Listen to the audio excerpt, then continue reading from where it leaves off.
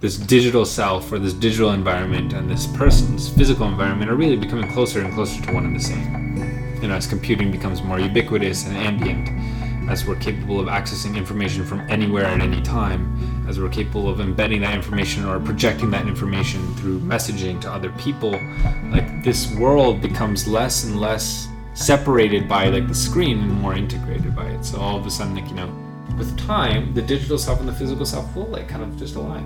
And that'll be the same thing.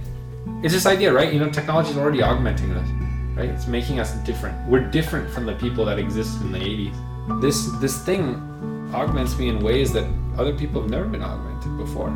Oh, this embedded data, what do we do with it? How do you make it useful? I feel like that's what makes an app really useful, is if you figure out what ties it to the physical world around it, and you really learn to leverage that well. I think so many apps come out, but what's boring about them is that they just stay here. The ones that are great are the ones that say, like, you have this world beyond you. How do I make myself useful to you outside of that world? Right.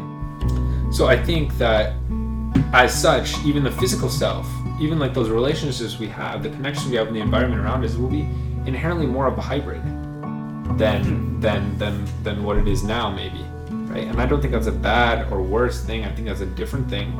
And there are definitely going to be good things about it and bad things about it. And we'll have to, come to terms with those and learn to deal with them in our own ways. But I think that is where things are going.